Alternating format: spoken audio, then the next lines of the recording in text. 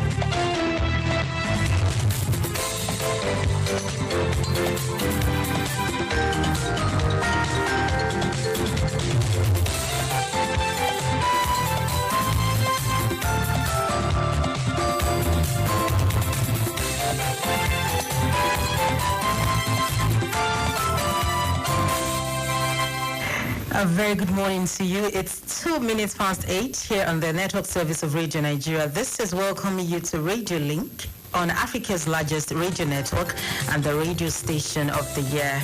Welcome to Radio Link once again. It's a Radio Nigeria audience participatory program, and it comes to you on the network service of Radio Nigeria every Saturday at 8 o'clock in the morning.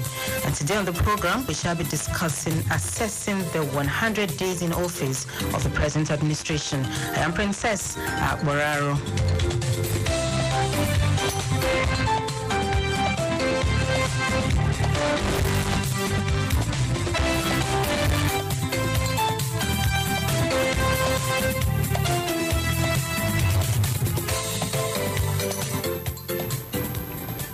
Once again, good to have you join us on Radio Link today. We're talking about the 100 days in office. And now, President Bola Ahmed Tinubu and about 40 state governors within the week marked their 100 days in office. And as a new administration, President Bola Tinubu, as well as the governors, appointed ministers at the federal and commissioners at the state levels. And this is paving way for a full governance and delivery of campaign promises made to electorate during the elections. Nigerians are still optimistic that the teetering prevailing socio-economic challenges confronting the nation, such as insecurity, unemployment, power supply, that's talking about poor power supply, the high cost of living and poverty, among others, will be given the expected priority by the president and the state governors.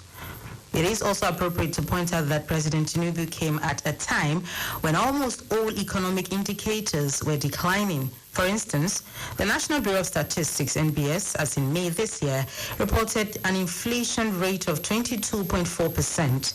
The Debt Management Office, DMO, also put the nation's foreign and domestic loans at 77 trillion and debt to GDP ratio at 37.1%. Unemployment rate was put at 33.3%. That's quite high. Now, according to analysts, the government equally inherited a weak production base as both small and large-scale businesses were underperforming in the country, while those that managed to survive were grooming under stifling taxes. And of course, some of them complain about double taxation. In the area of security, the government inherited the problem of terrorism, banditry, and kidnapping, all of which have tasked the nation's security forces to exhaustion, even though it is still keeps the nation safe at a great expense. At the federal level, the government, in an effort to salvage the economy, had started with fuel subsidy removal, which led to the high cost of basic goods and services among workers and low-income earners. This is resulting in some agitations by labor unions across the country and industrial disharmony in the country as well. According to the federal government, the subsidy removal has generated over 2.5 trillion naira in less than 5 months. This has increased the revenue to run government programs and policies which until now were serviced through loans and borrowings. Well, some people will say that's a good development, but in many states as well, many fundamental decisions and policies have been rolled out to address specific needs and situations that will impact on the lives of the people in their respective states. Now, how does these policies now of government and political decisions taken so far in the last 100 days of the present administration affect the people of Nigeria? What should be the priority of government in meeting the yearnings of Nigerians? And what is expected of the new administration? To discuss these issues with me, I have 3 gentlemen here with me in the studio. They came in right on time, and that's a very good thing. That's what we're advocating. We have with us in the studio the Director of Special Duties and State Operations of the National Orientation Agency, NOA, Mr. David Akoji. Good morning, sir. Thank you for joining us. Listeners, pleasure to be here.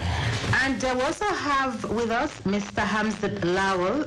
He is the Chief Executive Officer of a non-governmental organization, Connected Development. Good morning, Mr. Hamzat. Good morning. Thank you for having me. And we also have with us, last but not the least, the former presidential candidate of the African Democratic Congress, ADC, Mr. Dumebi Kachukwu. Good morning, sir. Thank you for joining us. Thanks for having me.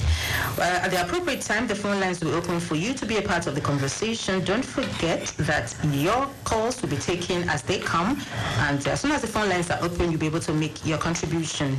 Do remember that our guests will be taking your questions and your contributions. No preferential treatment is given. We implore you to be brief, go straight to the point, and switch off your radio set once your call is connected. The lines to call are 0705 149 3324. I take the number again, 0705 149 3324 and 0915 091 0482. That's 0915 091 0482. For short text messages only, you can reach us on 0703 580 2425. For short text messages only, 0703 580 2425. You can also send us an email at frcandcurrentaffairs@yahoo.com. That's frcandcurrentaffairs@yahoo.com. On this program, we'd like to remind you again that we take calls as they come. No preference is given to any caller. And I'd like to thank you especially for joining us today on Radio Link. So let's get to my guest in the studio. Let's keep the conversation going. It's been 100 days in office of the present administration, both at state and the federal level, about 30 states right now. Mr. Hamzat Lawal, what's your assessment of the 100 days? For me, it's a mixed reaction. I would start with President Tinubu's inaugural speech, which is his first day after taking oath. Delivering his speech, he took a bold step and made a pronouncement that was not part of his speech, which was removal of fuel subsidy. And this caused inflation and also brought some level of hardship to the Nigerian people. He also appointed special advisors, and then some of them transitioned into becoming ministerial nominees. I think something that was also unique was the fact that when you look at our Fourth Republic, no president have appointed someone outside the military as a national security advisor. But this time he went to appoint a police chief who has good background on anti-corruption and also intelligence. That's also good. The president announced the unification of foreign exchange rate. We know that before now you have 2 parallel rates. You have the official CBN rate, and then you have the parallel market rate. So with this announcement, again, this brought this sort of close that gap that existed. The president has announced that he's going to unify the tax collection so that, he would try to curb multiple taxation. So there's that conversation. I know he set up a committee, and there's a high-level conversation around who would be saddled with the responsibility. Now, FIRS collect tax, Nigerian Custom collect tax, different other government agencies collect tax, or revenue rather, on behalf of the government. But the president is looking at how to unify this revenue, collection. That's just a few I would mention for now, but Mr. President has taken some very bold step, as he took over office and in the last 100 days. I will definitely come back to you on the effect of the bold steps that Mr. President has taken so far. Mr.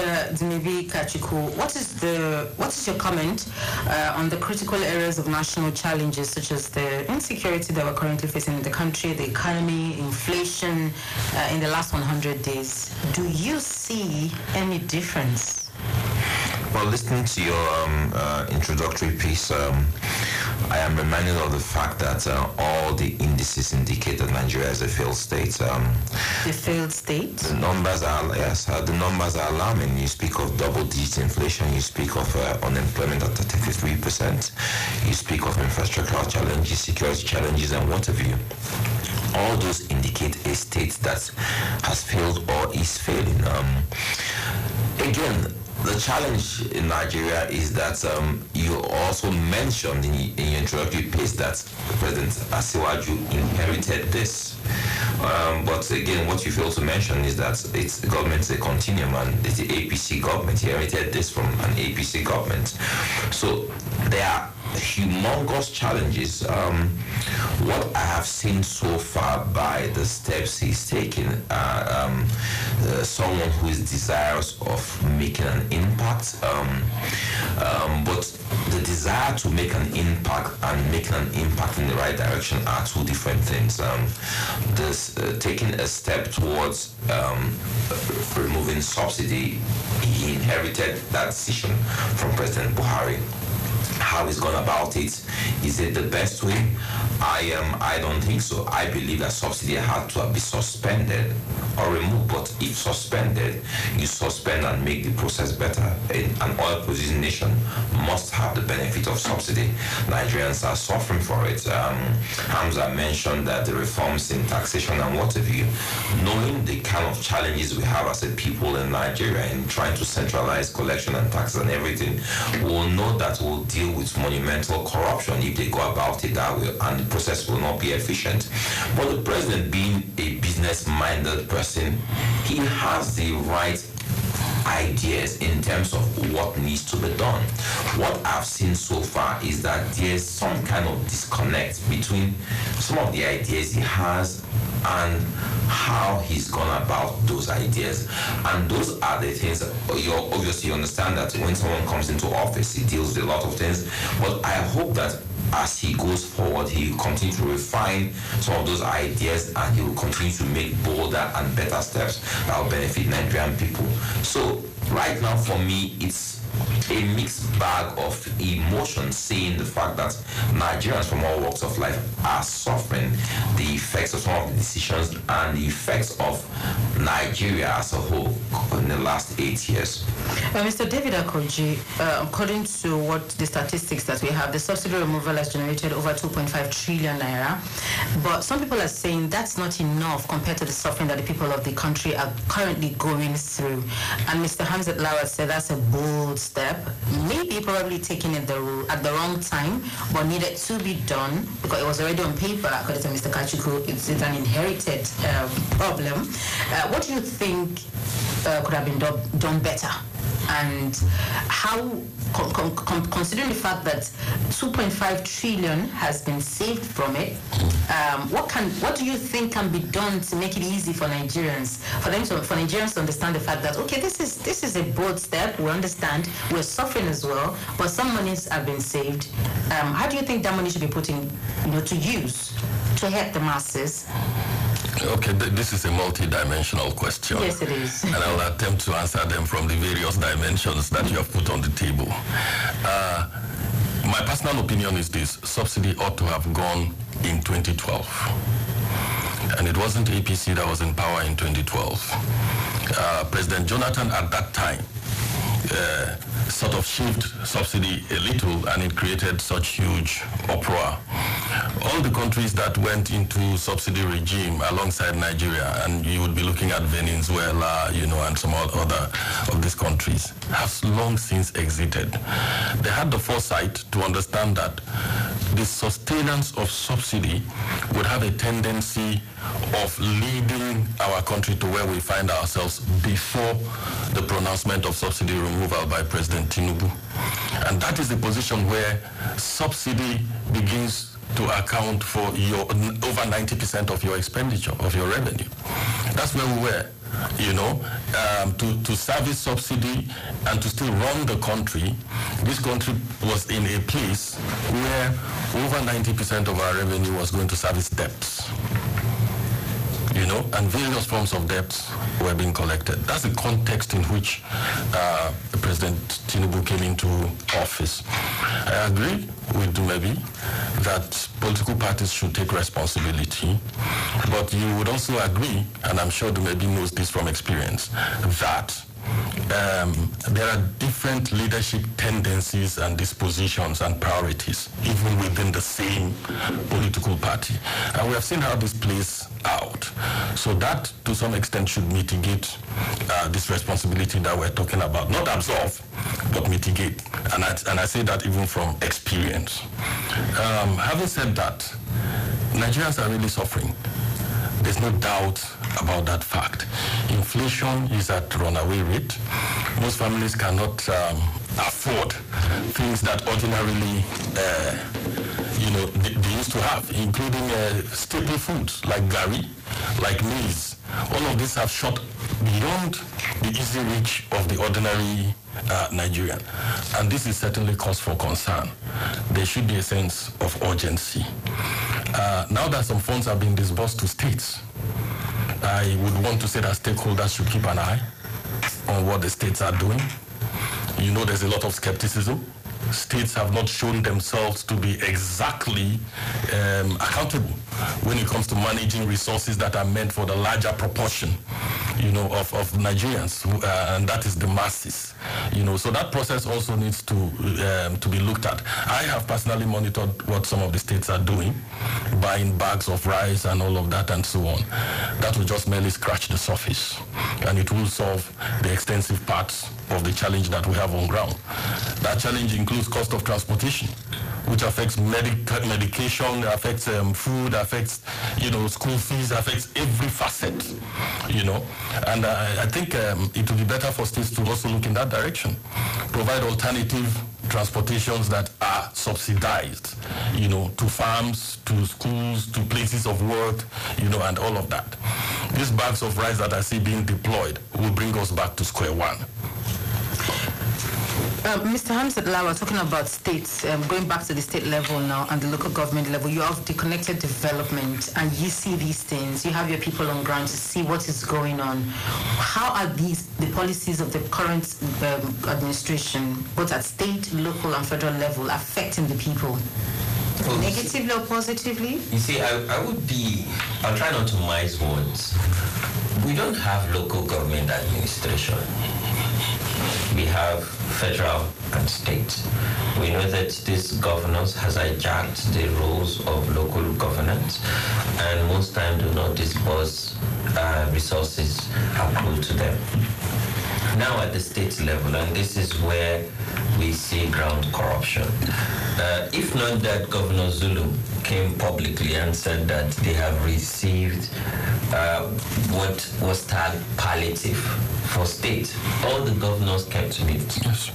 Until he made the announcement after meeting with the president and announced that 5 billion was disbursed. No, 5 billion was committed, but they've received about 3 billion. And out of these resources, some are grants, which means it's free. Others are loan, which the governors would pay back. We've also seen some governors set up committee that would undertake the distribution of this palliative, identifying low-income households and poor households. In some states, the governors have literally kept mute. They've not confirmed if they've seen these resources and how they intend to utilize these resources. In short, in some other states, they even included civil society, religious and traditional institutions in the committee that was set up, like Plateau State, for instance. And in some other states, like Katsina and even Borno, the governors oversaw the distribution of this palliative on the ground, on the field that we observed. But I think that as people, we need to understand that, yes, we try to put a lot of pressure on the national because they're responsive, because, people in the Federal Capital Territory are enlightened. But the bulk of the work falls to the state and the local government. Today, who can say they can have access to some state government budget or local government budget? Everybody only focuses on the national budget, And because of that, we're now running a feeding bottle federalism, where everybody comes to Abuja at the end of the month, so the Accountant General and the Commissioner for Finance would come, and we share FAC. Yes, we've saved 2.5 trillion, but beyond the saving, how can we make the state viable? So again, when you look at the state in general, or the federation, every state have natural resources where they can tap into and become viable and create wealth, create revenue, and create jobs for teeny unemployed young people. So as much as we want to look at President Tinubu's 100 days in office, and I'm glad everybody agreed that fuel subsidy has to go, because at that time, every day we spend over 50 billion subsidizing the rich, not the poor.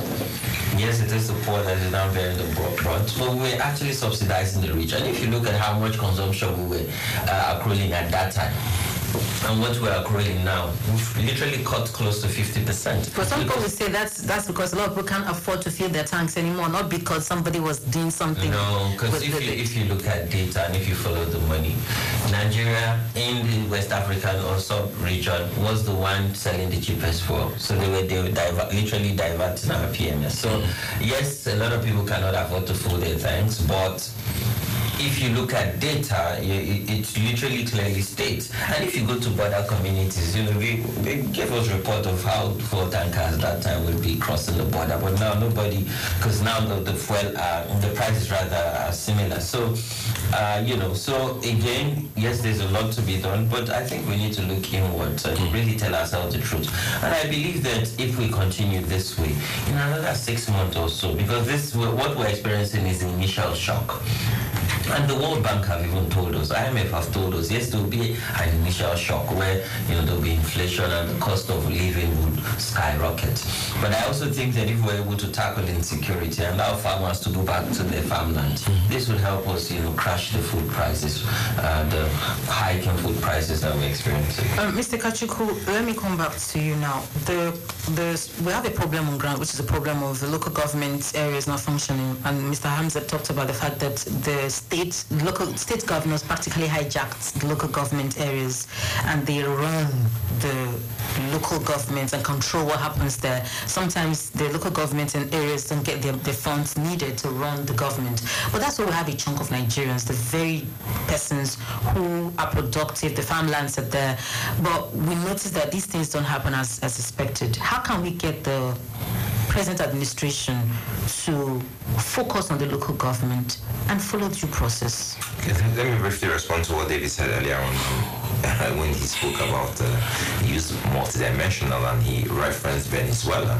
That nations like Venezuela, when they removed subsidy, they did that because that was the right thing to do. Venezuela till today never recovered from removing subsidy. That's why Venezuela's economy has failed and is a failed nation. I remember one of my professors who was an advisor to the president who had recommended for subsidy removal, and when he was taking a lecture, he was crying, he was in tears because he regretted advising the then president about subsidy removal in Venezuela. Again, Hamzat spoke about numbers. When you talk about 2.6 trillion that has been saved, we've saved 2.6 trillion, but the Nigerian economy has lost over 10 trillion naira due due to subsidy removal. So we're like a country that's on fire, and instead of putting out the fire, we pour kerosene into the fire. So Nigeria is in flames. Nigeria is burning. The people are suffering. What should the president have done? Subsidy issue is an issue of a few big men taking advantage of the failures in Nigerian state. NNPC allocates petroleum products to them, and they divert these products. Now, instead of making over 200 million people suffer, why don't you arrest these big men? You know who you allocated the products to. You can track where they're taking the products. Why make Nigerians as a whole suffer? You know the people. If you look at the data, interrogate the data, who did I allocate products to at this time? Where did you take the products to? It's that simple.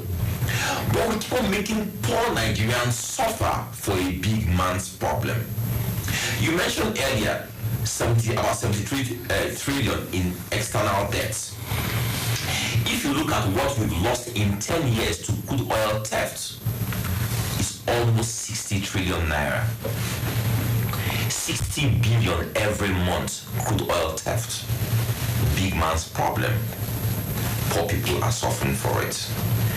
That's the biggest challenge of Nigeria. That the big men, a few big men in our society are destroying our country, putting all of us in jeopardy, and instead of going after these people, we just bring down the system and say, okay, you know what, we are going to have this approach to it. But address the root cause of the problem. Go after these big men and solve that problem. That's what we need to do. Coming back to the issue of local government, again, it's the same thing. Our constitution spells out the functions of the different tiers of government. If local government is not working, who have we used to make an example? How do you get there? You're elected as a local government chairman. You saw what happened in Ogun State.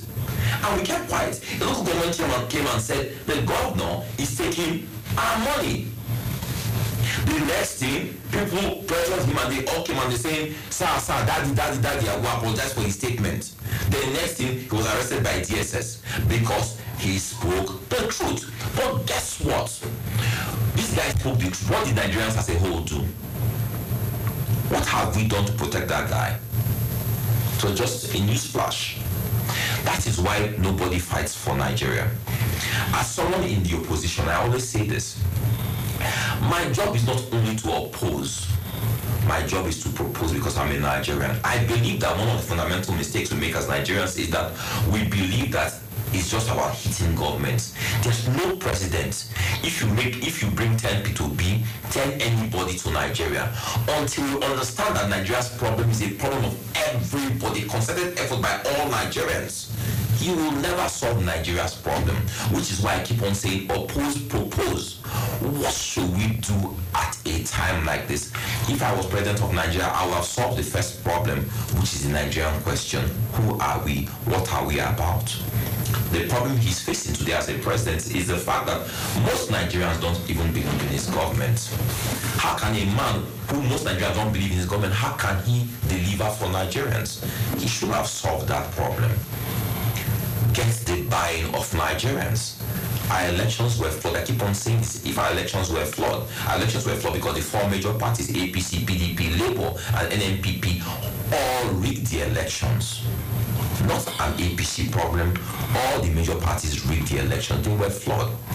The Court of Appeal delivered a sound judgment from what I believe the Court of Appeal delivered a sound judgment in the elements of law, but the Court of Appeal still failed to sanction INEC because INEC failed everybody. How do we move forward from this? The Nigerian president must start being the president of all Nigerians. He must carry all Nigerians along. All Nigerians have to buy into Project Nigeria, which is the problems and solutions of Nigeria, so we can make this country better. Japa is not the solution right now. We must solve the problem of Nigeria. And as long as we don't face the problem of Nigeria, and as long as we make this effort where we all believe that we have a role to play, we won't solve this problem. I was very happy when David was introduced to me when we were working, and he said that he's the director from National Orientation Agency. This agency has the biggest role to play in Nigeria today. that is letting Nigerians know what it means to be a Nigerian. All right. Thank you very much, Mr. Kachukwu, for that contribution, though a bit long. But now we'll take the time for us to open the phone lines for you to be a part of the conversation. If you're just joining us, this is Radio Link, and it's reaching you live on the network service of Radio Nigeria, Africa's largest radio network and the radio station of the year. I have my guest with me in the studio. We're assessing the 100 days in office of the current administration, both at state and federal level. And we'd like you to make a contribution. If you've been here with us, you've heard from my guests who have talked extensively about the situation today. It's not looking good, but we're hopeful that things will get better. Bold steps taken by the current administration, palliatives being shared in some states right now. Some people have the opinion that the things are not being done the way they're supposed to be. But here we believe that you have your own perception of what to contribute. 0705 149 3324. That's 0705 149 3324 and 0915 091 0482. That's 0915 091 0482. A first call on the line. Hello, good morning to you. Hello. Yes, good morning. What's your name? Where are you calling from? I'm Chief Charles Obiora, calling from my hometown, Umeke Oworenkwoji in Imo State. Good to have you, sir. Yes, I'll just say that since 100 days in the office of our president, Nigerians have been experiencing excruciating pains, hunger, starvation, and even strangulation. And that of security has not even been reduced because of what the insurgents are doing in Nigeria. Is nothing to be compared with. So I'm appealing to him to make sure that he puts those graduates of technology, ICT, and digital technology in office, because the much he put in his offices are those of them that read in schools like universities of olden days. There's no technology by then. And let Nigeria enter into technology so that it can become one of the G5s of the world. And I thank him for being the president of Nigeria and having experience. He could even turn Nigeria into a technological world. Thank you and God bless you. Thank you very much for your contribution. 0705 149 3324 and 0915 091 0482. It's Radio Link, and we're assessing the 100 days in office of the current administration, both state and local, and of course, federal government level. Hello, good morning. All right, let me get back to my guest in the studio while we're expecting your calls. Don't forget, please keep it as simple as you can. 1 minute is enough time. Hello, good morning. Hello. Yes, good morning. Hello, good morning. Yes, tell us where you're calling and where you're calling from. My name is Chinomso Onya. I'm calling from Bida, Niger State. And my regards to Mr. Kachukwu and the DG, and also my regards to the DG of NOAA, that's NOA. You see, in fact, this topic should be brought to his family because it's marked the 100 days of this present administration. But I want every one of us, Nigerians, to reflect back. 100 days of this present administration, what is our benefit? Just as Wednesday, they finished, NLC just finished their 3 days warning strike. I was expecting that by now, the federal government would have started implementing the reason why this NLC went on strike. But up to today will make it remains 12 days of the warning strike that the NLC will go on indefinite strike. But the reason why NLC went on strike has not been implemented up to now. Increment of salary, other things, maybe like the increment of salary of the Nigerian workers, and also the pensioner and those that have retired. All these things have not been implemented. Okay, that on Wednesday, the Court of Tribunal ruled in the favor of this present administration. Understand me? People were jubilating. Okay, and after the jubilation, what I expect this government to have? Is it the whole Nigeria that jubilates? The common man in the street in my village jubilates? People are suffering. Do you know that during the 2 days warning strike, it only affects the poor masses? Because if you come to like in bigger here now, those 2 days, there were no lights, cost of food skyrocketed. So we are sharing palliative and nothing, and it even increased the poverty level of the people. Mr. Chinonso, thank you very much. We understand exactly how you feel. We appreciate your contribution. Thank you very much. Thank you very much. Please keep it simple, 1 minute, go straight to the point so that we can accommodate more calls. 0705 149 3324 and 0915 091 0482. Just to remind you, hello, good morning. Hello, Princess. Yes, good morning. It's Radio Mama. I don't know, calling from us, as you said. Good morning to your guests there, especially good morning, madam. You know, Kachukwu. At least I engaged in one of the programs when he was contesting. I told him you're material, but you won't win. Not because you can't do it. You have to go and contest in Britain or America. Well, that's by the way. The news commentary today, checking the high rate of illiteracy in Nigeria, captured my thoughts about what is happening in this country. As an educationist, I know what the consequences of relegating education to the background is. Within the 100 days of this administration, what has happened now is that the FD keeps on trying to become clever by half, telling us that tuition fees are still remains free. But under their watch, the universities have increased other charges, and most students cannot go back to school. The most worrisome aspect is even the community colleges, which is under the purview of the federal government, they remove the subsidy there. That most parents whose children get admission to unity schools, which is a basic education level, just 1 to 3, and also on. They can't send their children. They have rejected that admission. And then we're talking about out-of-school children. That has even increased it. Then the bold step about the removal of fuel subsidy. Yes, it is a bold step. But that bold step has ended up kind of digging a new hole to seal an old one. And we're talking about insecurity.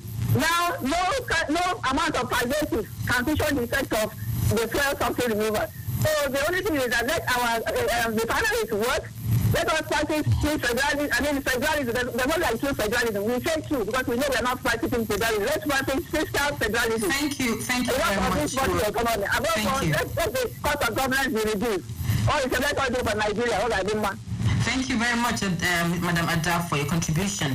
Let me get back to my guest in the studio. We're still expecting your calls. You can keep them coming in 0705 149 3324 and 0915 091 0482. It's Radio Link.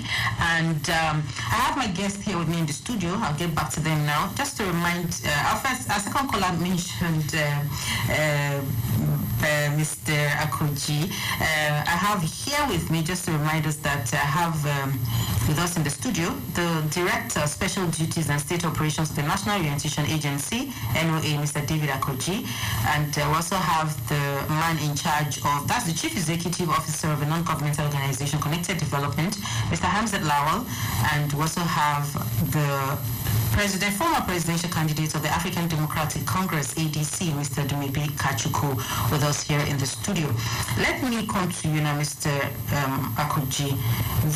You are in charge of the National Orientation Agency coordinating states. Yes. From what you have seen so far, the state governments, they have come up with some policies at the moment. Mm-hmm. We are assessment of the policies that the state governments have come up with, considering the fact also that it's also local government levels, as it is today being practiced in our democracy, are not functioning the way they should. How are these policies and what is generally done at that level affecting your work, in trying to change the minds of Nigerians and at the same time also benefiting the Nigerians in terms of development? You see, the point that Hamzat Lawal made concerning the situation in the local governments are quite correct and apt. There's a lot of complicity. Sometimes even from stakeholders in the local government. You would recall that the outgoing administration made frantic efforts towards local government autonomy in the constitutional review that happened within that period. And this was vehemently fought. Most state houses of assembly, which were supposed to endorse some of these proposals, rejected them. They even rejected autonomy for, financial direct funding for themselves. So there's complicity. And it makes this challenge extremely difficult to resolve. If we had functional local governments across this country, I'm telling you that the situation wouldn't be as bad as it is now. Like Hamzat said, there's an absence of the contribution of local governments. And Dumebi did mention that the Constitution makes clear provisions as to what the role of local governments ought to be. But then there's that glitch of the joint accounts, which still empowers the governors of the states to control the resources that ought to go to the local governments, and that's a huge problem. So you find local government chairmen conspiring with state governors to divert these funds, and it's happening in many states. You can count at your fingertips state governors that are not involved in these kinds of infractions, and it impacts negatively on the delivery of governance, at that local government level, and contributes monumentally to where we are today in terms of citizens' dissatisfaction with government. So that's where things are. The feedback we're getting, and which is why I said that there's a lot of difficulty. And I've told you about the escalating prices of even staple foods at the lower levels, maize, gari, yam, and all of this. We get these reports, from the various states and local governments. And this is further escalated by the challenge of food security. People can go to farms, and then farm inputs have become very, very expensive because quite a number of them are not altogether manufactured locally, So the cost of food production is impacting on the cost of the final produce, which people need to go to market and buy. So there are challenges, and citizens are looking up to government to provide solutions to these challenges. Is the situation making your job difficult? Is it easy at the moment to convince Nigerians to believe in Nigeria and keep working hard to make Nigeria better? You see, the point that Dumebi did, he was really speaking for us. Some of the feedback we're getting from this administration is that they're going to prioritize National Orientation Agency. Our job is extremely difficult. It's difficult because of the total lack of funding of the agency to do the work that it ought to do, to keep Nigerians informed as to the intent and purpose of policies of government, as to what to expect in terms of the impact that those policies would have in the short, medium, and long term, and as to the benefits of those policies to the people, and also showing the people a path through which they can tread to harness those benefits. So that gap is actually hugely there. But the feedback we're getting from this administration is that there's going to be deliberate intention to prioritize the National Orientation Agency so it can effectively and impactfully play that role that Dumebi is talking about. Okay, let's hope that happens as soon as possible.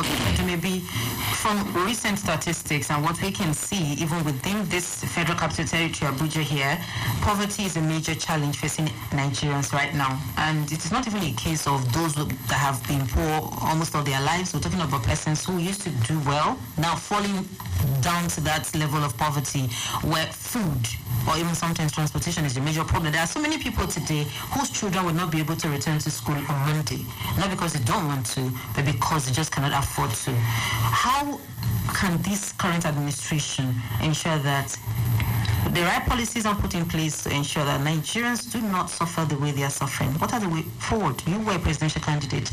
Is there some expo you'd like to give to them to make life better? I think it's very simple. government has got to be in a position where they truly understand the challenges the people are facing. Sometimes before you become president, it's easy for you to know and understand what's happening out there because you are closer to the streets. When you become president, you are insulated from a lot of these things. Your handlers tell you what they think you want to hear. When they tell you things that are negative, they make you believe that it's your enemies that are saying those things. They don't really want to tell you the truth or the sound of the street. So when the president to hear the sound of the street, I believe that he will adjust himself. Some things happened when he was elected and when he got into office, and how he reacted to feedback. It showed me that the president is going to be a listening president, right? He adjusted immediately. So it's important that we continue to make sure he gets feedback from the streets. Yes, Nigerians are suffering in the FCT. We see this time. I'm not talking about local government or in far-flung areas. I'm talking about FCT, where there's excruciating poverty and hardship. What should government do? I believe that what this president ought to have done was have suspended subsidy for a period of 6 months, ring-fence, reinforce, reprocess, refine the subsidy regime, and bring it back, having admitted, arrested, and prosecuted all those involved in fraud. I believe also that what this president ought to do is to eliminate crude oil theft, bring that 60 billion into the economy of the country, 60 billion that he loses every month into the economy of the country. I believe that this president should not pay lip service to agriculture, that they should bring in serious experts who understand what needs to be done. We need to look at our farm-to-farm model again in Nigeria. I believe that we need to look at digital jobs. The president has been speaking about digital jobs. We're speaking about digital jobs, and actually having the right people in place is very important. Lastly, the greatest challenge in everything is the Nigerian people. We can have the most brilliant president in Nigeria, and you have the people he has to deal with, who these people are, the antecedents. If we continue to be mediocre people with mediocre attitude, mediocre approach to everything, no matter what they do in Nigeria, it will not work. That's why I go back again to the National Orientation Agency. We need to change our attitude in Nigeria to our country. We need to change our attitude as a people who we are. It's very easy to heap blame on governments every day, but the truth is that who is government? We are all government. The people who are there are our brothers and sisters. They live amongst us. Our attitude is very, very, very mediocre. We need to change our attitude to our country. We need to realize that everybody has a role to play in nation building. Nigeria is challenged right now, and I get tired of hearing President Tinubu. No, it's President me. The highest office in Nigeria, as our constitution has stipulated, is the office of the Nigerian citizen. That's the highest office in Nigeria. What are you doing with that office? Well, we ought to take our place in that office. Nigeria will be much, much better for it. Talking about doing something with the office of the Nigerian citizen, Mr. Hamzat Lawal, let me come to you. It's easy to say, oh, go out there, be a Nigerian citizen, do what is right.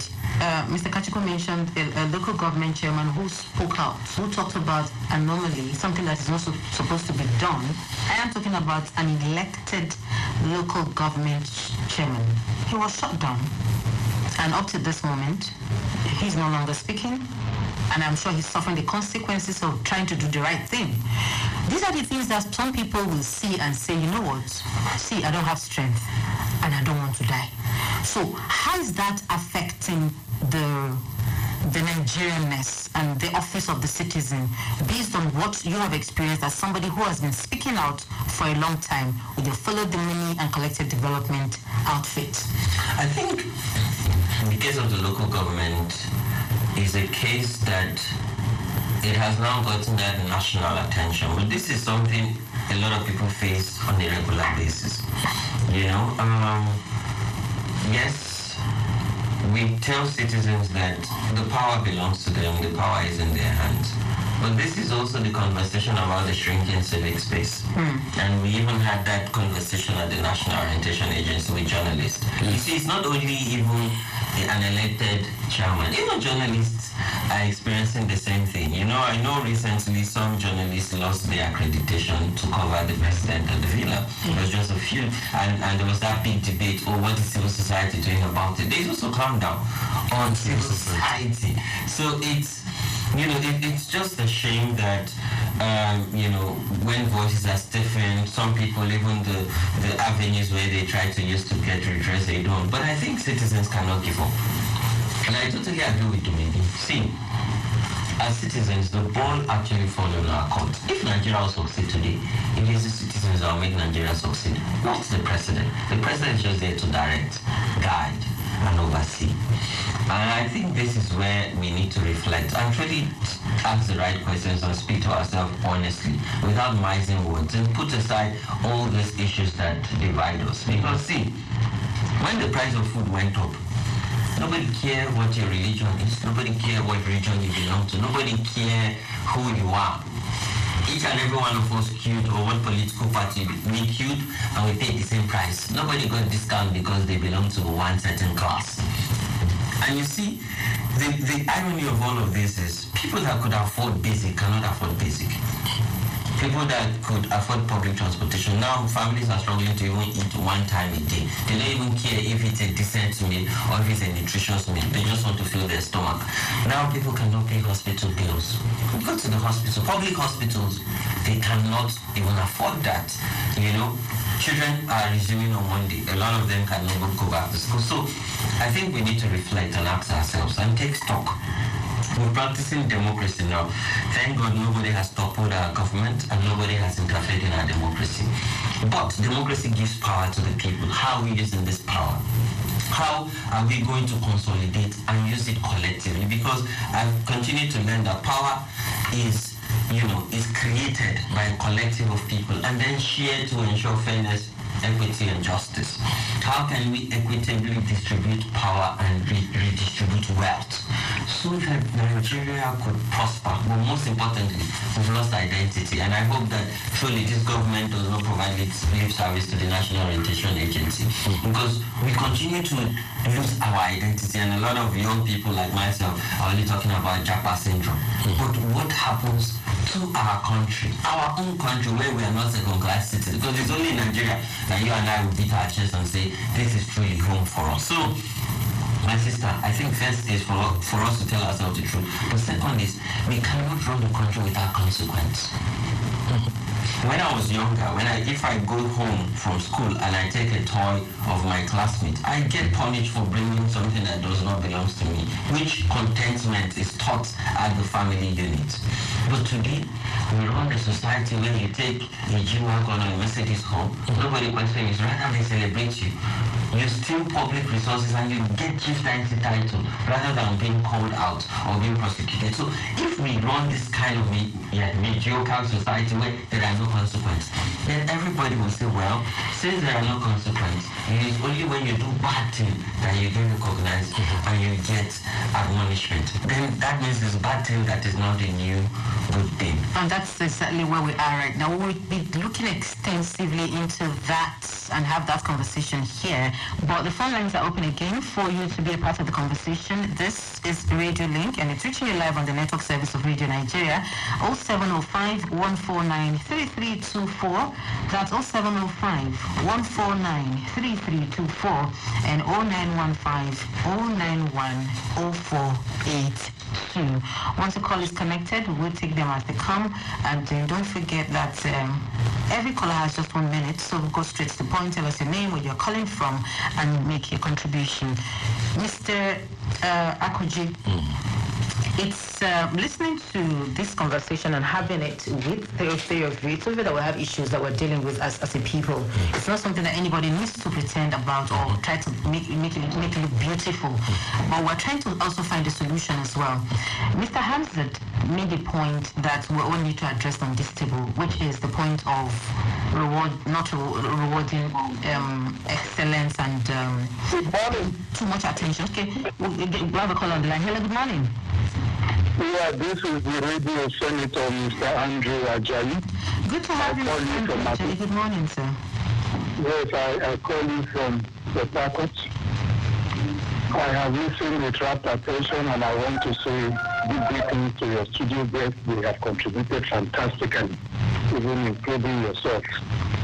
Let me say that for me, there are so many things wrong with our country, Nigeria, as we have been monitoring. It looks as if we are repeating mistakes of yesteryear. This palliative that we talk about,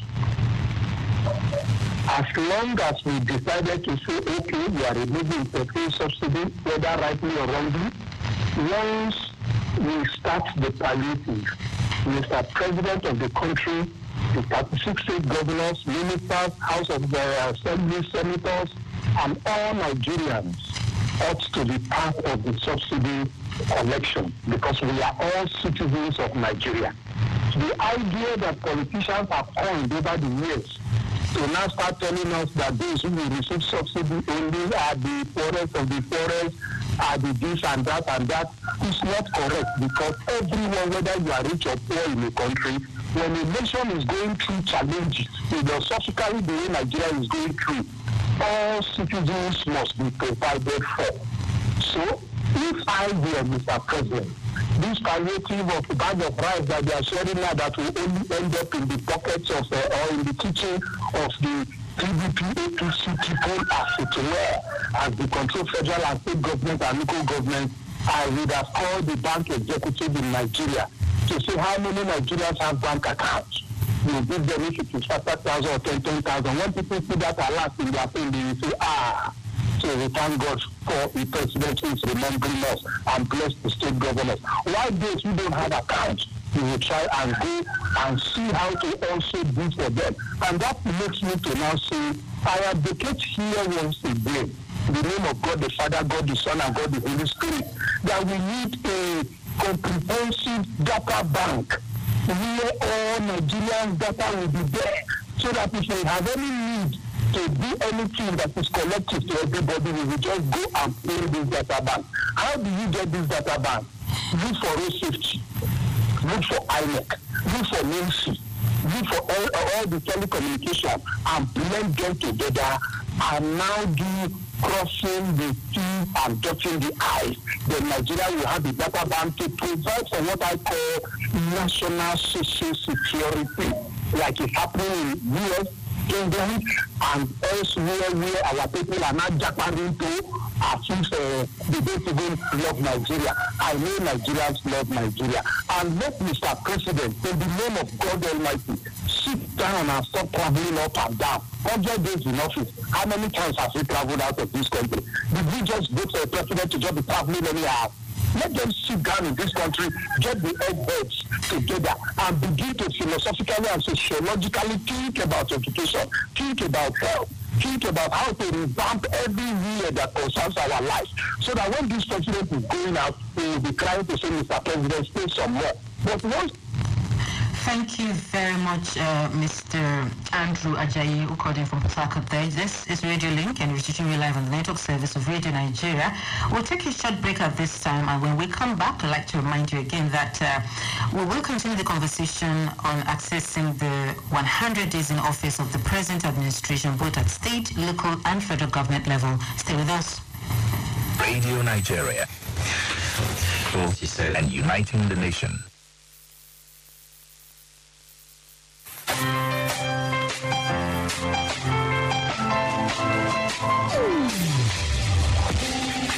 the call to change, stand up, Nigeria, change is here, going away. Change begins with you. Oh yeah, let it go. Just because the change begins from within. Look at the eyes of the ruler. Change begins with you and me. Change begins with me. Change begins with me. Change begins with me.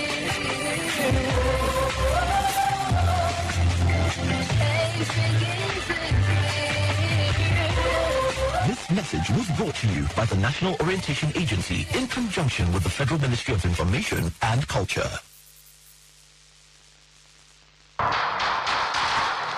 Nigeria is filled with cultures so beautifully diverse. People so creatively endowed. Land so richly blessed. But all these mean nothing in the face of violence. Let's live in peace, for only in peace can development happen. The labor of our heroes past shall never be in vain. Let us serve our fatherland with love, strength, and faith. One people, one nation. This is a public service announcement from Radio Nigeria. Let's have some peace. Nigerians are peace-loving and hard-working people. And countries only develop and grow when there is peace and stability. There are different kinds of problems in every society, and so in every country. If there are problems here, Nigeria is not an exception. There is no society, no country where violence and public disorder has solved a problem. No matter the problem, no matter the issue. Let us sit down like brothers and sisters. Use dialogue to resolve the problems. Remember, you have to give account of every action you take, if not here on earth, then before your creator. Please let us work together for a peaceful Nigeria. Let us work together. Nigeria will be great.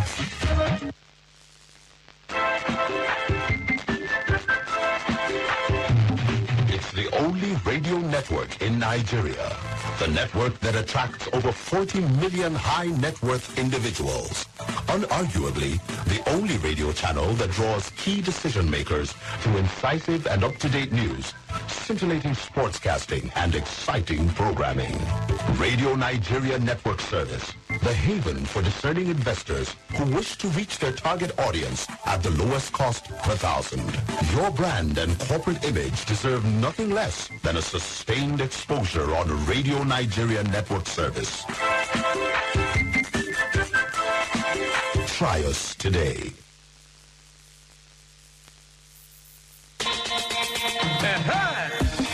Oh yeah, with our own hands, we go change the game. And respect for ourselves. It begins with me. And just for better change you. Even if for school, yeah. It begins with me.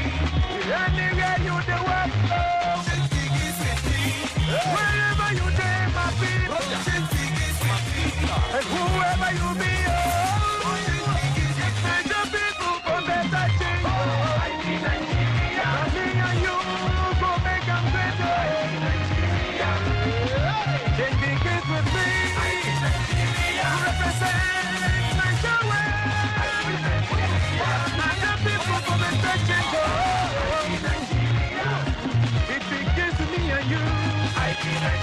Now, National Orientation Agency plus Federal Ministry of Information and Culture bring you now this message. Radio Nigeria, uplifting the people and uniting the nation. All right, good to have you join us once again. Thank you for staying tuned to the network service of Radio Nigeria. This is Radio Link, and my guests are still here with me in the studio. We're talking about assessing the 100 days in office of the present administration, looking at the state, local, and federal level, and the situation that we're going through as people in the country today. I have my guest, the Director, Special Duties and State Operations of the National Orientation Agency, NOA, Mr. David Akoji, and we also have the Chief Executive Officer of a non-governmental organization, Connected Development, Mr. Hamzat Lawal, and the former presidential candidate of the African Democratic Congress, ADC, Mr. Dumebi Kachukwu. Just to remind you, please, our dear listener, we appreciate you, and don't forget that for every caller, we give just 1 minute so that we can accommodate as much calls as possible. The numbers to call once again, 0705-149-3324, 0705-149-3324, and 0915-091-0482. So I was, before we took the break, I was trying to, talk about some of the things that, the points that Mr. Hamzat Lawal raised, and I was coming to you, Mr. Mr. Akoji. It's about the reward for bad deeds. There seems to be a culture of doing right, not paying. There seems to be that culture right now, undefined, sort of unwritten, but from what we see today, people will say, if you want to commit crime, commit big one, so that you can take some money from your chest pocket to sort it out. And we have seen that play out at the national and state level.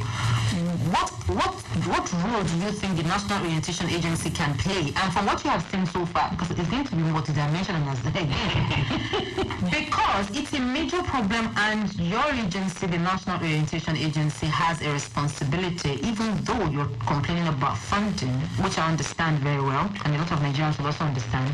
There seems to be a culture that is not working for Nigeria and Nigerians at the moment, which is rewarding non-excellence, rewarding evil with chieftaincy titles and recognition. Even at university level, you see, some of these institutions giving doctorate degrees to persons with questionable character. How can we address all of that while we're talking about handling Nigeria as a nation? That picture that Hamzat painted is a picture of a certain future unless we do strong interventions on a consistent basis. A dangerous future, And this challenge is found in every sector of our national life, and it's very sad. There was a time in this country where the village headmaster enjoyed more attention than the rich trader who had a lot of money. What that meant was that more priority and attention was paid to intellect rather than the mere fact that one possessed a lot of money. It is not so today. And this is manifesting, like I said, in every aspect of our national life. Today, people go to university because they want that certificate as a meal ticket. Not that they want to open up their intellectual horizons and capacity and ability to solve problems. And that is why we have so many graduates who do not have workplace skills, who have not paid attention to develop their minds towards problem solving. We just think that that certificate is an end unto itself, and it gives you entry into places where you can then go and steal public funds. Dumebi was very, very much on point when he brought all of this to the doorstep of attitudinal change. And that attitudinal change is extremely important. National Orientation Agency does not lack the capacity or the capability or the national footprint in terms of spread to be able to pursue the attainment of attitudinal change. Concerning the component of corruption, because you did make this question multidimensional, even in our context of inadequate and next to nothing funding, I will explain to you a few things that we have done.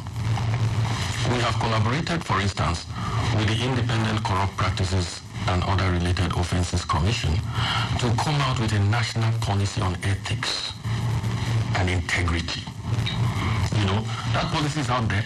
We've been taking it from state to state, engaging with religious leaders, traditional rulers, women groups, and youth groups to emphasize and to teach these ethics, some of them are contained in our Constitution, 1999 as amended, Chapter 2, Section 23.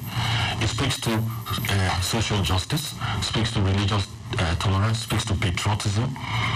speaks to integrity, and these are the elements that are lacking in our national life today that's putting us in where we are.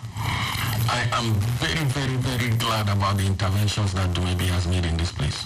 It shows that he has deep knowledge, of the things that are necessary to do to bring this country to where it ought to be.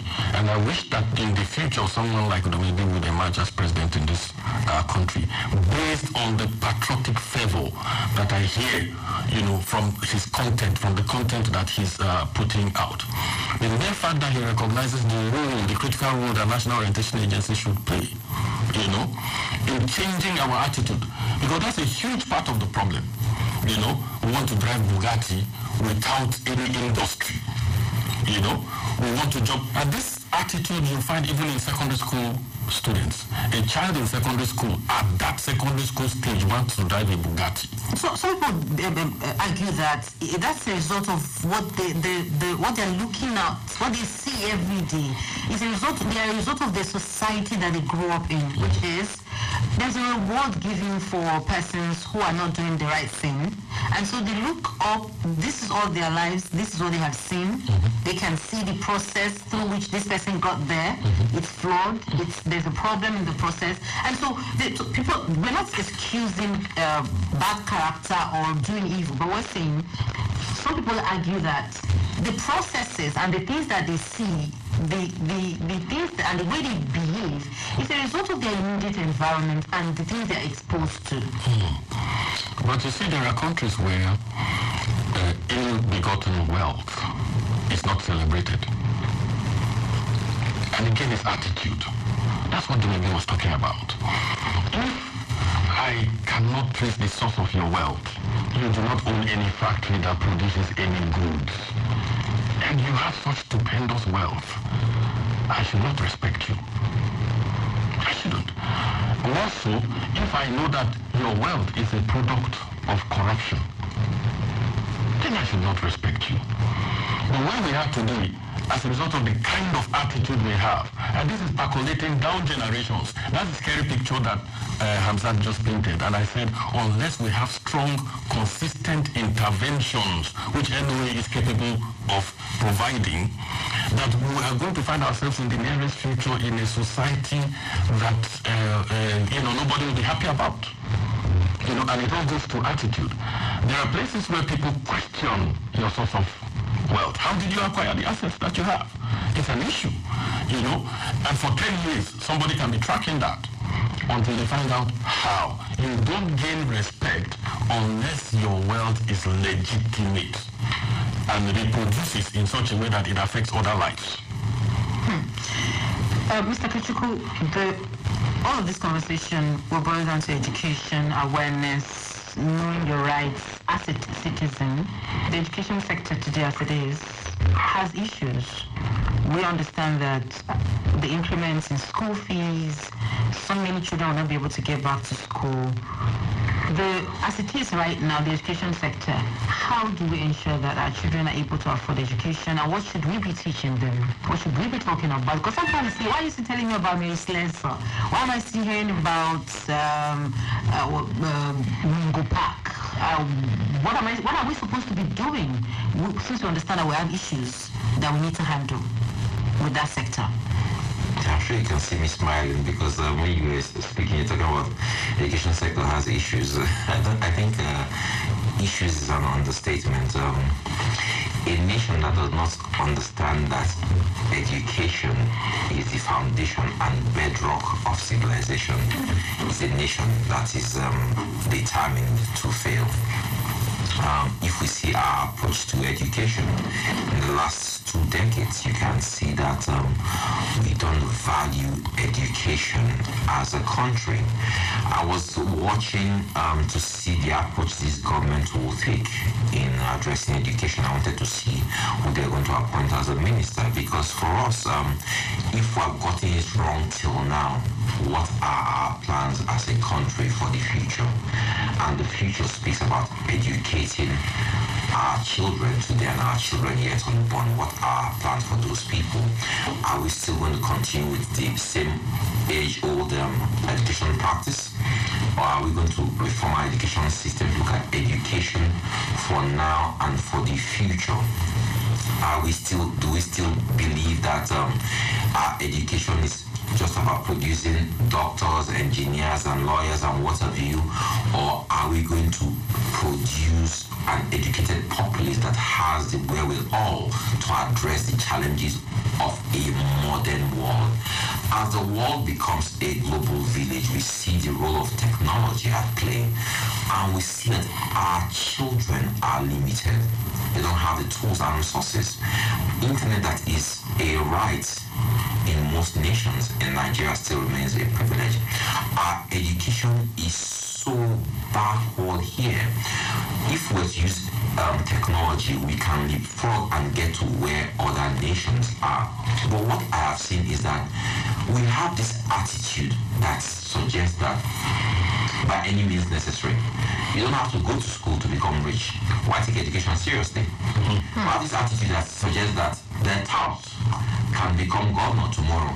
Why take education seriously? We have this attitude that suggests that if you get money by any means necessary, you can attain professor or be called a doctor. Why then take education seriously? So we choose to undermine education, and we are going backwards. Nigeria is not where it's supposed to be or where it used to be. We are going backward. Government has got to pay attention to education.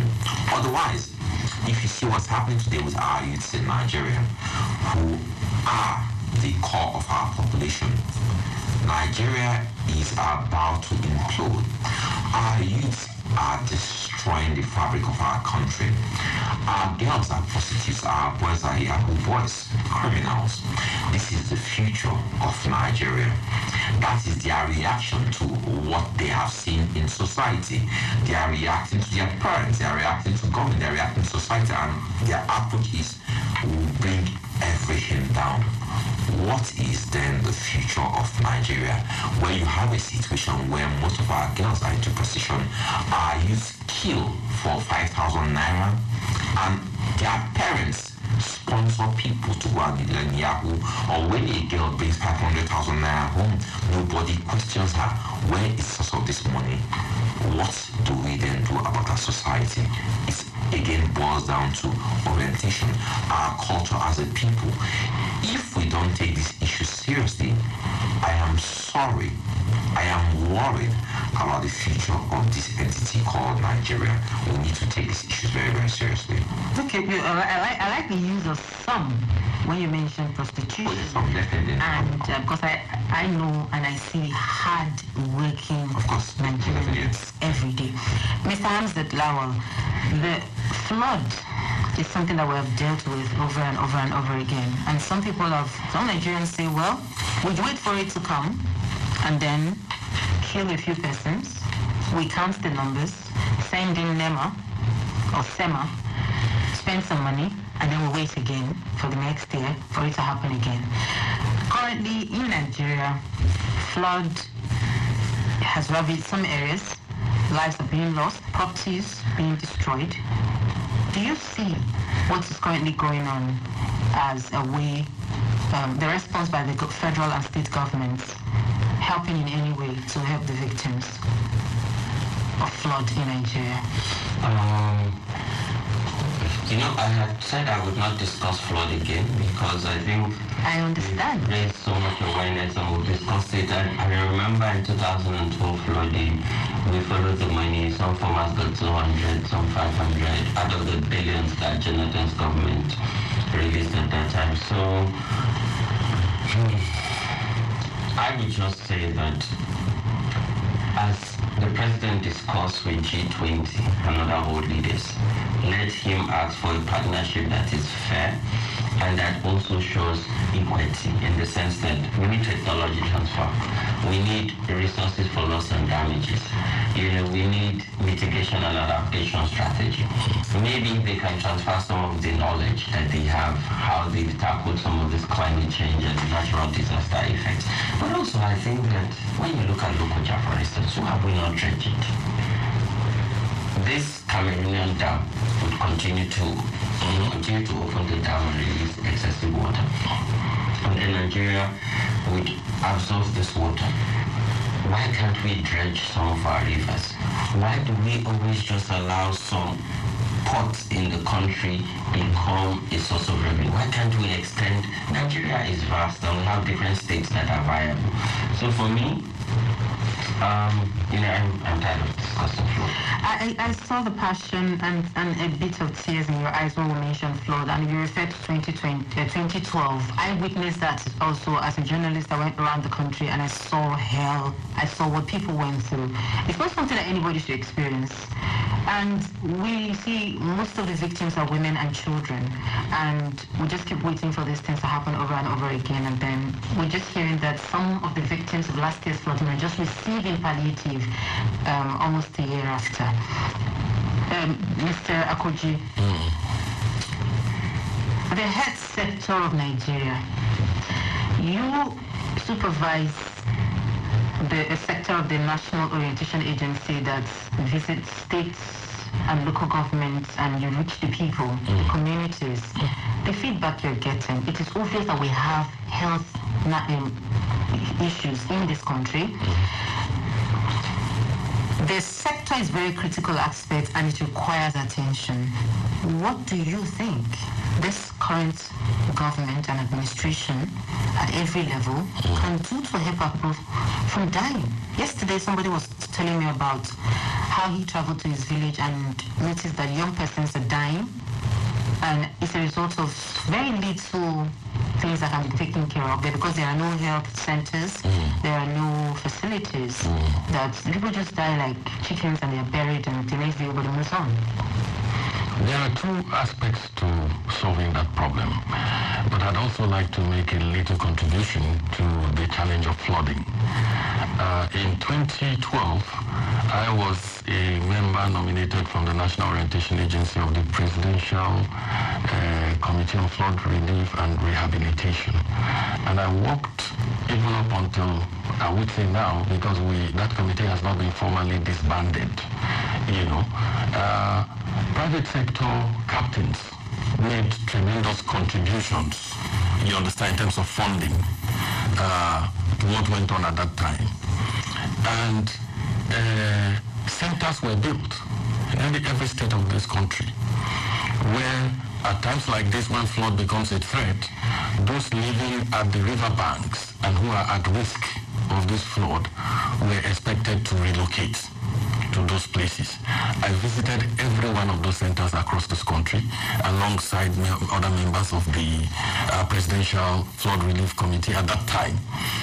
The challenge you have is not a lack of sensitization, and that's why I said I will look at it from a different angle. The angle that Hamzat spoke about is extremely relevant in terms of providing long-lasting solutions. But in terms of saving lives, that are at risk even as we speak, the attitude we have noticed is that in spite of the sensitization, the awareness creation, and the engagement with those living along these river banks, they always go back to the same place. You understand? They refuse to move. And perhaps that is understandable, because the river is tied to their means of livelihood. But at times like this, when an announcement comes to say, look, there's risk of flooding, citizens should move to safe ground so that we minimize lives that are lost. That's one. In terms of the health issue, there are two dimensions. The National Health Insurance Authority is doing tremendous work, and we at National Orientation Agency are working with them at the level of creating awareness of the various products to cater for health that the National Health Insurance policy provides.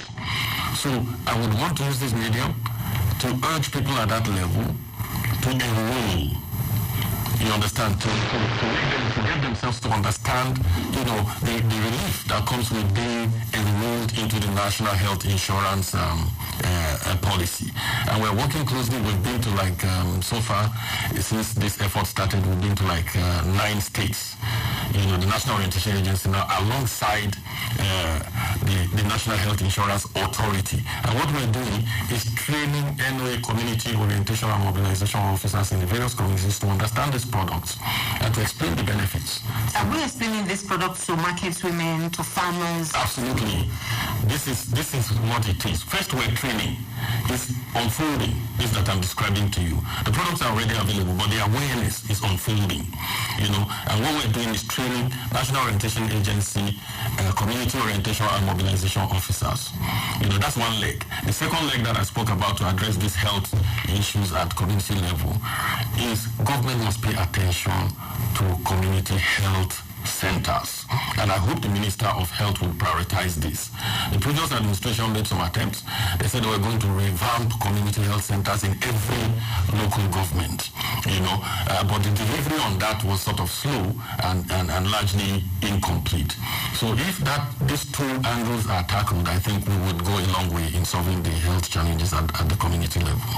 Mr. Kachukwu, health, women's empowerment and gender equality are essential for inclusive development. But Nigerian women are struggling right now. They're trying to gain some force and put their best foot forward to try to be a part of what is supposed to be normal, bringing women in to contribute their quota to the development of their nation, because it's who they are, where they live.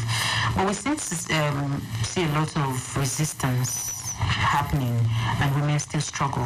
What can be done to ensure that women do not suffer much as they're doing right now? Okay, good question. I'm going to speak briefly about health. David spoke about the component of health. I hope he will speak holistically, because health is an ecosystem, and we say that ecosystem has completely failed in Nigeria. Our doctors, healthcare professionals are leaving Nigeria in droves. Nigeria is in dire straits. We're in trouble. It's not about the insurance policies and what have you. It's about the system. The system has collapsed. We don't have personnel there, and we are hugely impacted as a country. I hope this government will do something very quickly to stem the tide of all those people leaving. Every day, the hospital I go to, I've noticed that every time I go there, there's a new doctor. The doctor was there before, has gone. Nurses have gone. They keep on changing. But people are leaving every day. We don't understand the impact of this. Corona has not gone. If you know what's going on right now, hospitals are full again. Corona is back, and where people are taking our healthcare professionals. If we have a major pandemic, we are in trouble. Speaking about women, I keep on saying that the world had an approach before where they spoke about women, taking women in silos and catering to women. I believe that if you build a society that works for all, that women will thrive. Everyone is impacted in the world in which we live today. Everyone is fused together. We need to build a society that works for all. Women will thrive. We have seen in Nigeria that women in private sector, where they begin opportunity, they are doing extremely well. We are seeing women as captains of industry, CEOs, banks, and what have you, and we see them doing well. Women need to have opportunity, and they will try. We just need to make society inclusive for all. You just need to make society work, and women will do much better. Do you see that happening right now? Absolutely not. A society that does not protect its women is a society doomed to failure. We're not protecting our women in our society today. We need to do more to protect women. We have a situation where this society, our society seems to suggest that men and women are not at par. We need to address that imbalance in our society. If we see the way women are even treated when their husbands die, or girl education is being handled in Nigeria, and what have you, we have accepted this as a way of life due to religious reasons and social cultural reasons.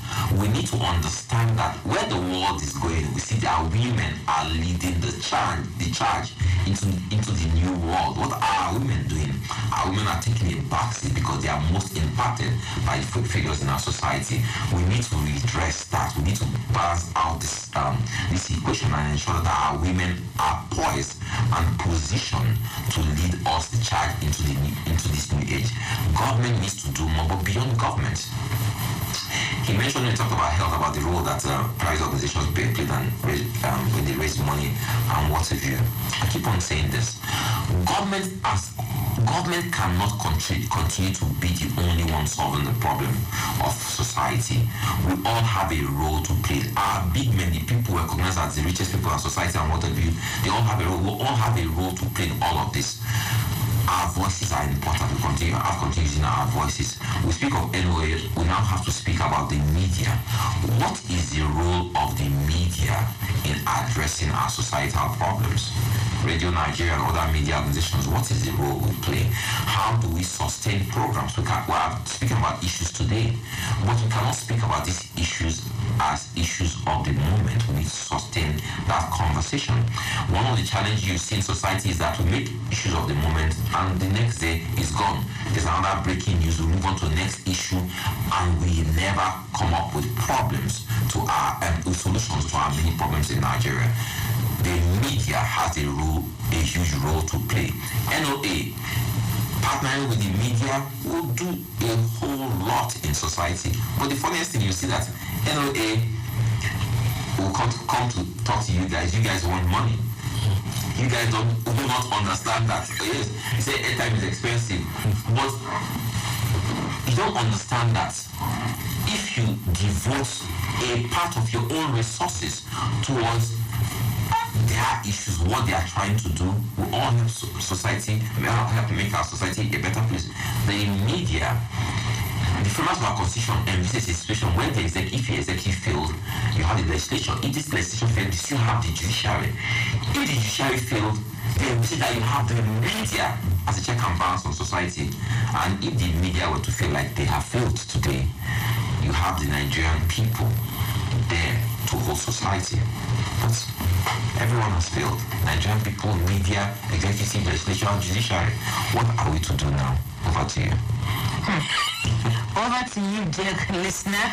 0705-149-3324. Make your contribution. What do you have to say? What is your assessment of 100 days in office of the current administration? What have you seen at the local level, where you are, what's happening in your local government, your state's government, and if you're in the FCT, what do you think is going on?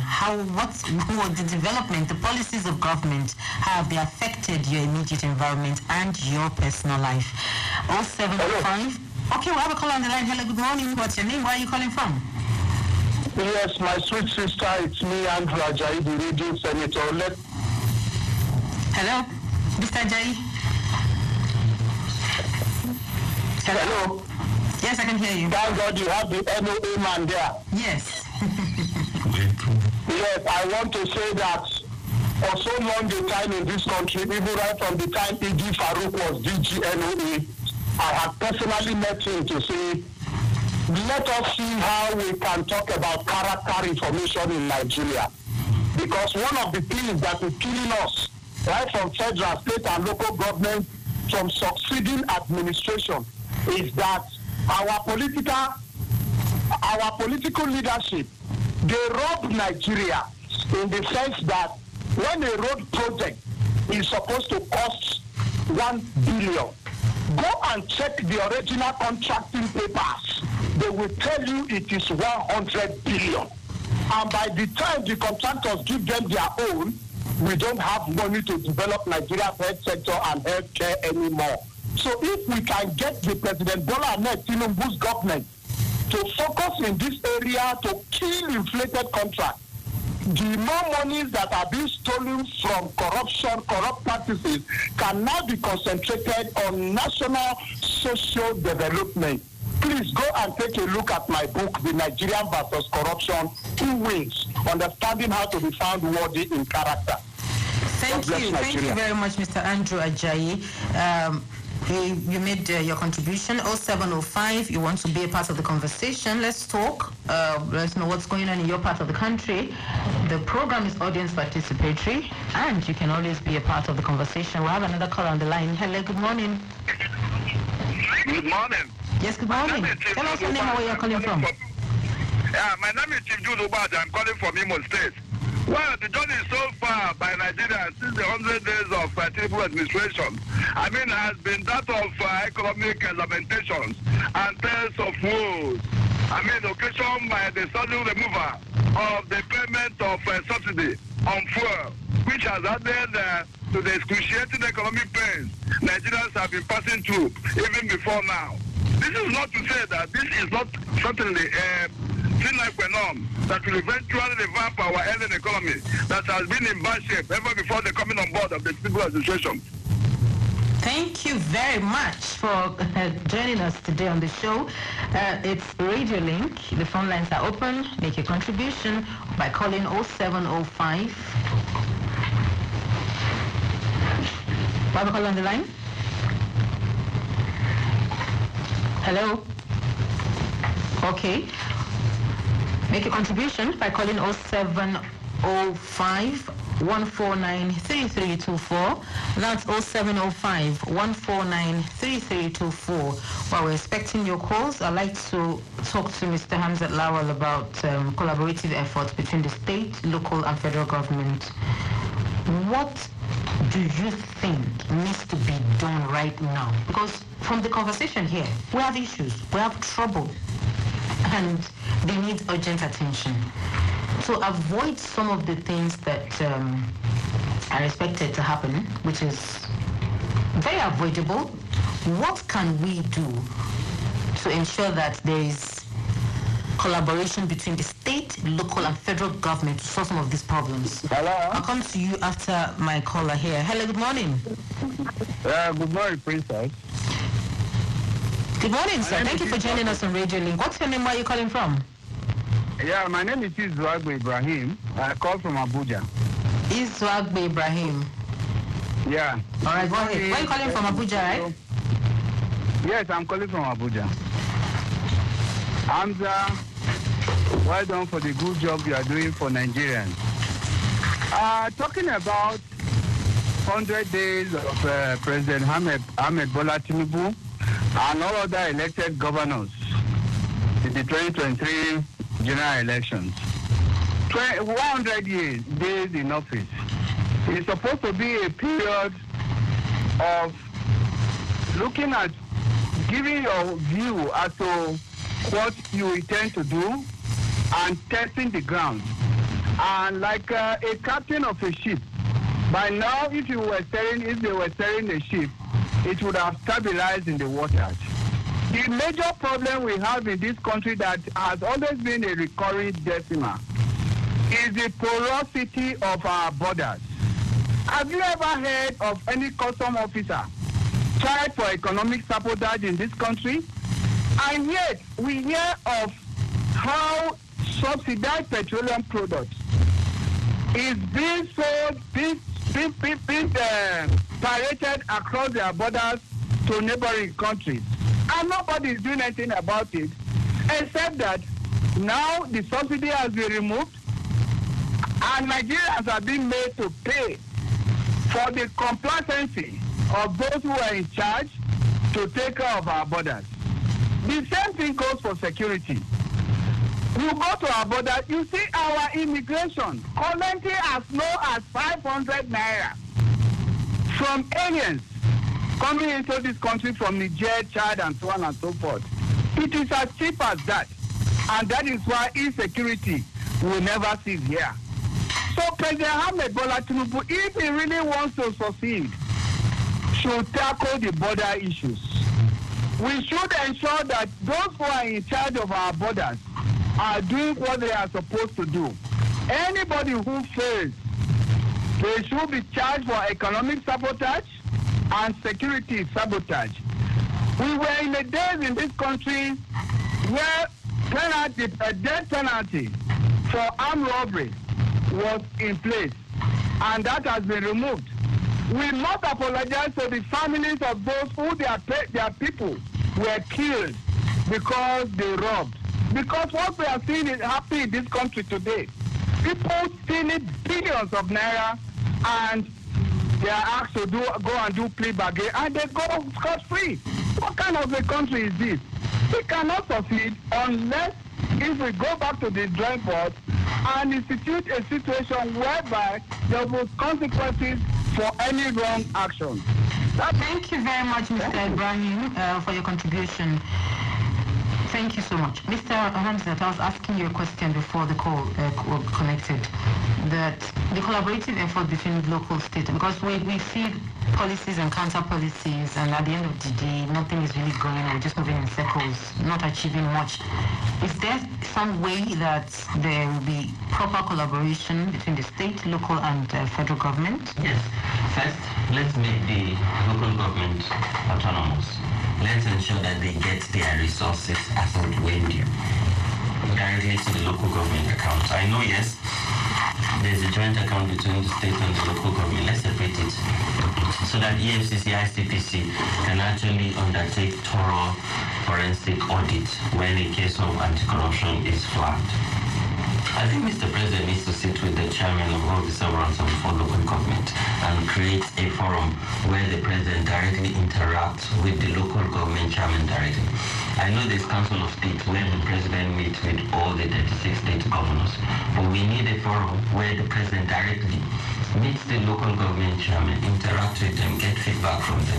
Because if the president wants to lead the renewed hope agenda, it is the local government that are meant to be the custodian of this renewed hope agenda for the Nigerian people that he has promised them. So for me, this would go a long way to strengthen that collaborative effort between the federal government and local government authorities. Not that I'm taking away the state governors, no, but I think they already have enough platform and enough room. There is no week where the president does not even interact with at least 10 state governors.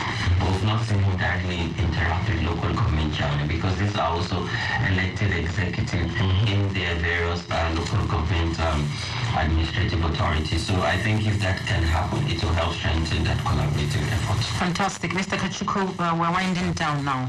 Nigeria is blessed with huge natural, human, and every resource very available. But we seem not to be making as much use of these resources that we have been blessed with as a nation. We have a new administration in place, and a minister has been appointed to handle that ministry. Do you see some reforms happening in that sector? And if you were the president as at today, what would you expect to be the driving force of the Minister of Industry, Trade and Investments? Aside from solid minerals, I believe that with the new minister there, I believe that there's going to be renewed focus and there's going to be new energy in that ministry. I think that this president is going to do something different. I believe that a president who spoke during his campaign about fiscal federalism and taking Nigeria in a new direction, he will look at all avenues to address the issues we have in that area. The world is moving away from fossil fuel. But Nigeria is so blessed that as a country, where the world is going, we happen to still be blessed in that area. That's how blessed we are as a country. But it just so happens that the oil we have belongs to everybody. The solid minerals we have belong to a few individuals. I believe that this president will address that issue and make sure that they bring that into the common buckets of the country. Looking at trade, tourism, trade and investment, I've seen the outcome from President's trip in India. I see the promised investment. Investment starts from your own people. Your own people determine your investment climate. If your people are ready to invest in the country, it means there is an investment climate. But if your people are doing japa, it means that there's no investment climate.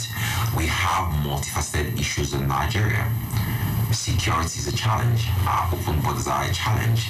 Corruption at the ports and other places are a huge challenge here. Civil service is a challenge in Nigeria.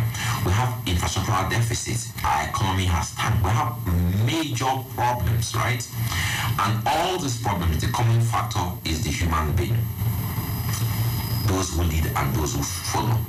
I don't propose what I call Nigerian Patriot Act, an act that simply states that if those people who lead us, public officials, our governors, our civil servants, everyone, if they will share in our common problems as a people who solve our problems, that means if governors, ministers, House of Assembly members, House of Representatives, if they are all forced to use our public hospitals, if their children are forced to use our schools, if they are forced to travel by road when they are traveling within Nigeria, if they are forced to use power as if NEPA or ADC takes light and they don't use generators, if they remove boreholes from their houses, they will be forced to solve these problems.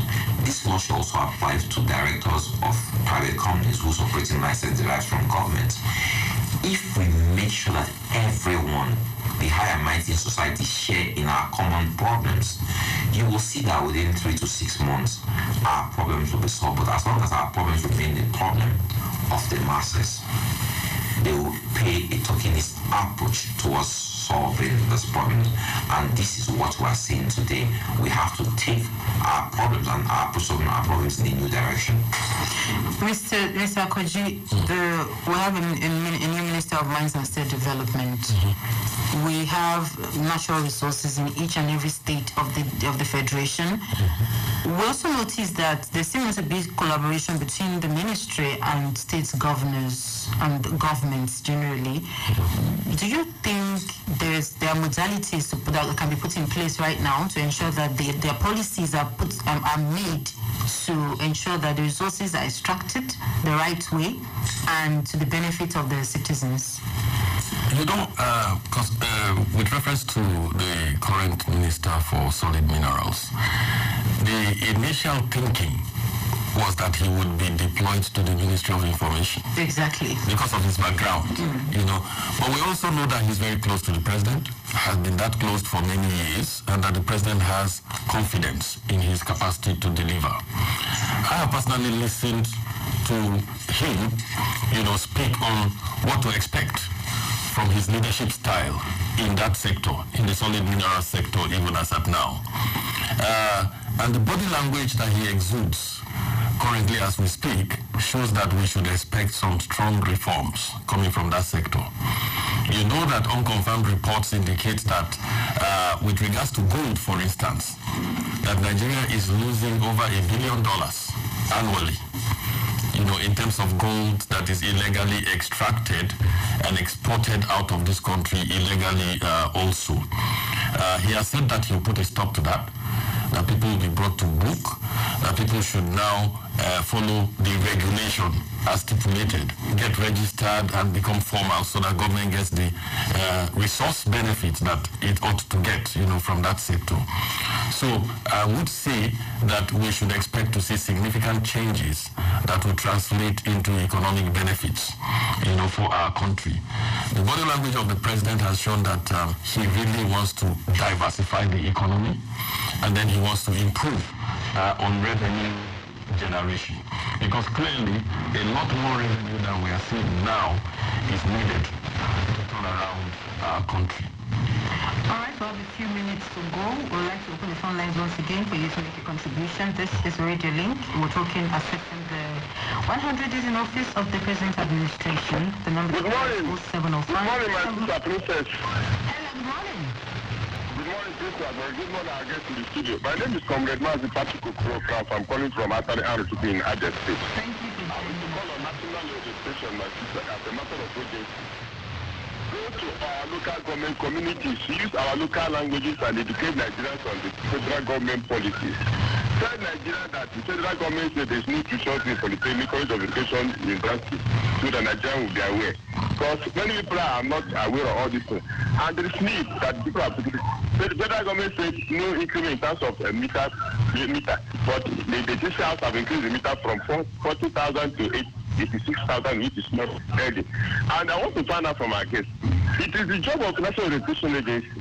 Go to local government, tell them that the government brought palliative. It is so people that will help you and deliver all these things. But National Orientation Agency, choose the billboard. It will help us. Test all these things in local language. It will help us. Now, my sister, I want to find out from you. You have been sitting down talking with people for the past 2 hours. What does it take in Nigeria that we have over 100 people in each state that their money in their account is higher than the state government's budget? Can't the National Orientation Agency talk to some of those people so that they bring out this money and help Nigeria and cushion the effect? Because they will tell that help those who help themselves. What are those people? Are they going to degrade with that money to go and sew clothes and the way they're going to do it? And people are suffering. If you listen to your program, you are talking from 8 o'clock till now. People have been complaining bitterly. Honestly speaking, tuition fee, all the federal universities, they have increased it. Rectors, polytechnics. If you want me to talk now, I will leave the names of universities now, but there is no Orientation Agency, do the needful. Not every day you see that with 1 minute to come and go. No. Every day, National Orientation, go and do your work now or never. Good morning, Mazu Krafo from out to another. Good morning, Thank you, Mazu Krafo, for your contribution. That is for you, Mr. Akoji. I understand Mazu Krafo's sentiment and the emotion and passion with which he has spoken. To a large extent, from the point of view of the citizen, he's correct. There's a lot of expectations of the National Orientation Agency, and it underscores why that agency is important and should be resourced properly to carry out consistent, ongoing conversations with citizens on behalf of government. We have a call on the line. Hello, good morning. Hello, good morning. Thank you for joining us on Radio Link. What's your name? Where are you calling from? My name is Chief Fidel Oyeneke, and I'm calling from Owerri in Imo State. There is a gap between the government and the government in this country, and it has to be bridged. Part of the work bridging it, especially now, is to concentrate on things that will improve the well-being of the people. Bringing down the issue of the prices of petroleum products to affordable prices, letting the people get what they want at this particular time, ensuring that you build more confidence in of the people, in the government of the day. And you can only do this by engaging the people. People appreciate the fact that the government means well for them. Part of what we are going to do is to ensure that everybody is carried along in governance. All these things are the only way we can carry the people along. And let our politicians, our religious leaders, guard their utterances. They speak and talk anyhow, spoiling the minds of the people against the government, and not giving the impression that anything can happen and nothing will happen to them when they cause all this mayhem and chaos. There is need for us to build the link very, very well so that people will have confidence in the government and do what they are supposed to do. Thank you, and God bless you, and see the Loyalete. Thank you. God bless you too. Mr. Kachukwu, let's quickly look at infrastructure before we go. The infrastructure development in the country is crucial for nations building and progress. What we have today, we cannot say we've gotten to where we need to be. We're still, the process of getting Nigeria better is still there. How do you think the new ministers, I listened to the Minister of Works this morning talking vibrantly and ensuring that things are done right. But do you have any words for him? Well, I'll say this. Infrastructure development has to do with, it's tied to the revenue base of the country, right? If they're able to improve their revenue base, then they'll be able to do more in the area of infrastructure. One of the biggest challenges in infrastructure development is the issue of budgeting. Our contracts are overly inflated. So you have the money that you use to do to do 1 kilometer of road, right? Or the money you attach to one road, you can use it to do 100 roads. I hope that this minister will take a different path, take a different approach to that. I understand that he's moving away from asphalt roads to concrete roads. They are more expensive, but they are more durable. I hope that approach works for Nigeria. But in doing that, we also know that money means that more money goes to the likes of Dangote and Boa. Considering that those guys have not been loyal or patriotic to the Nigerians in terms of increasing prices when they didn't have any need to increase prices and were giving more money to them. I don't know how that affects us. But I'm hoping that this minister will be able to do more than other ministers have done. Again, everything is tied to the revenue base of the country. Mr. Hamzat, let's quickly look at the agricultural sector. We talked a bit about it earlier. The insecurity and the has affected greatly agricultural production and productivity as well. It has also affected the price of food in our today's markets. What can be done? For me, what gives me hope is the National Security Advisor and the new security chiefs. I believe that a concerted effort by them in gathering intelligence and responding to this intelligence gathered and mobilizing resources to tackle this insecurity would help crash food price and get farmers back to the markets. I want to also speak to the president particularly about engaging young people in agriculture, because this is a value chain that will create millions of jobs. And when do we get our Minister of Youth and Development? Because it is young people that actually inform the outcome of the 2023 general election, because Mr. President became victorious because of the role of young people.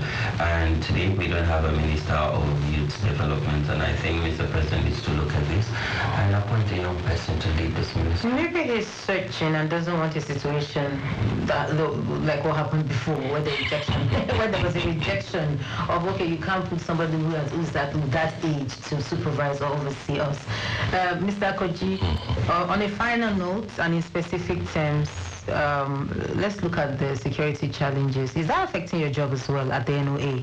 Yeah, I just came back from Sokoto, where we went to hold engagements around strategic communications and healing of memories, reconciliation, in terms of the crisis that's going on in the Northwest with the banditry, and the way people are suffering.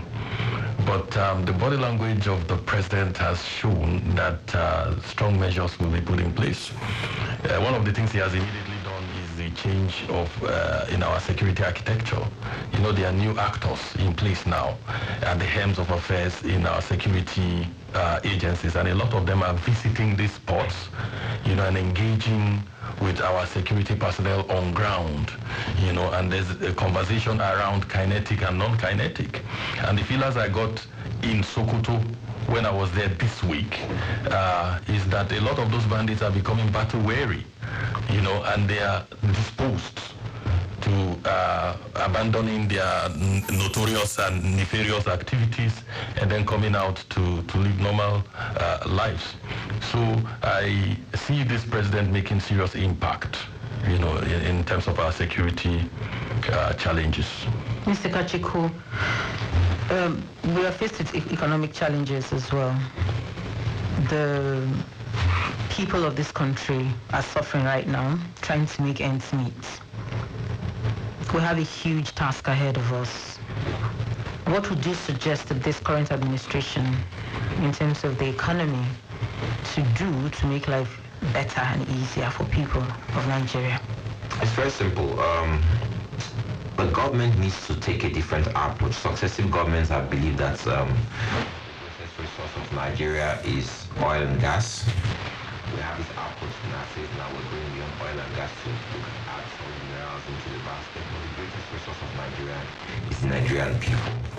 A government that understands that Nigerian people are her greatest assets, that will invest in Nigerian people, that will unleash the potentials of Nigerian people, will benefit from the Nigerian people. We have a teeming youth population. Our youths are doing us proud in every field of endeavor. Our youths are taking Nigeria, the name of Nigeria, all over the world.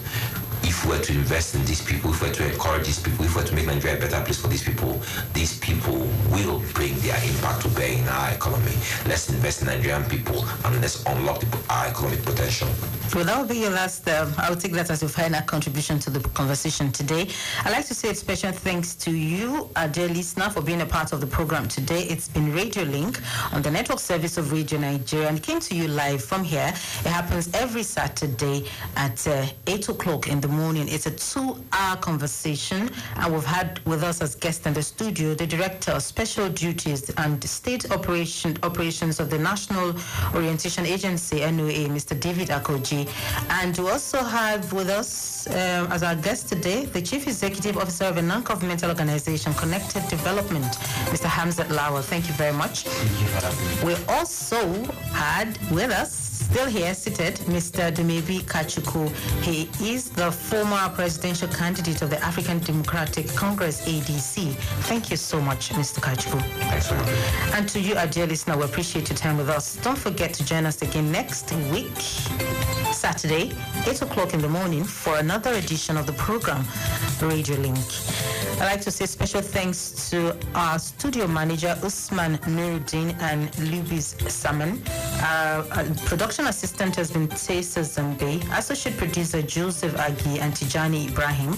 Our news producer has been Obuneme Ukeje, who's been running around here trying to put things together. Assistant producer, Idara Ubayang and Adora Ransom Chisa.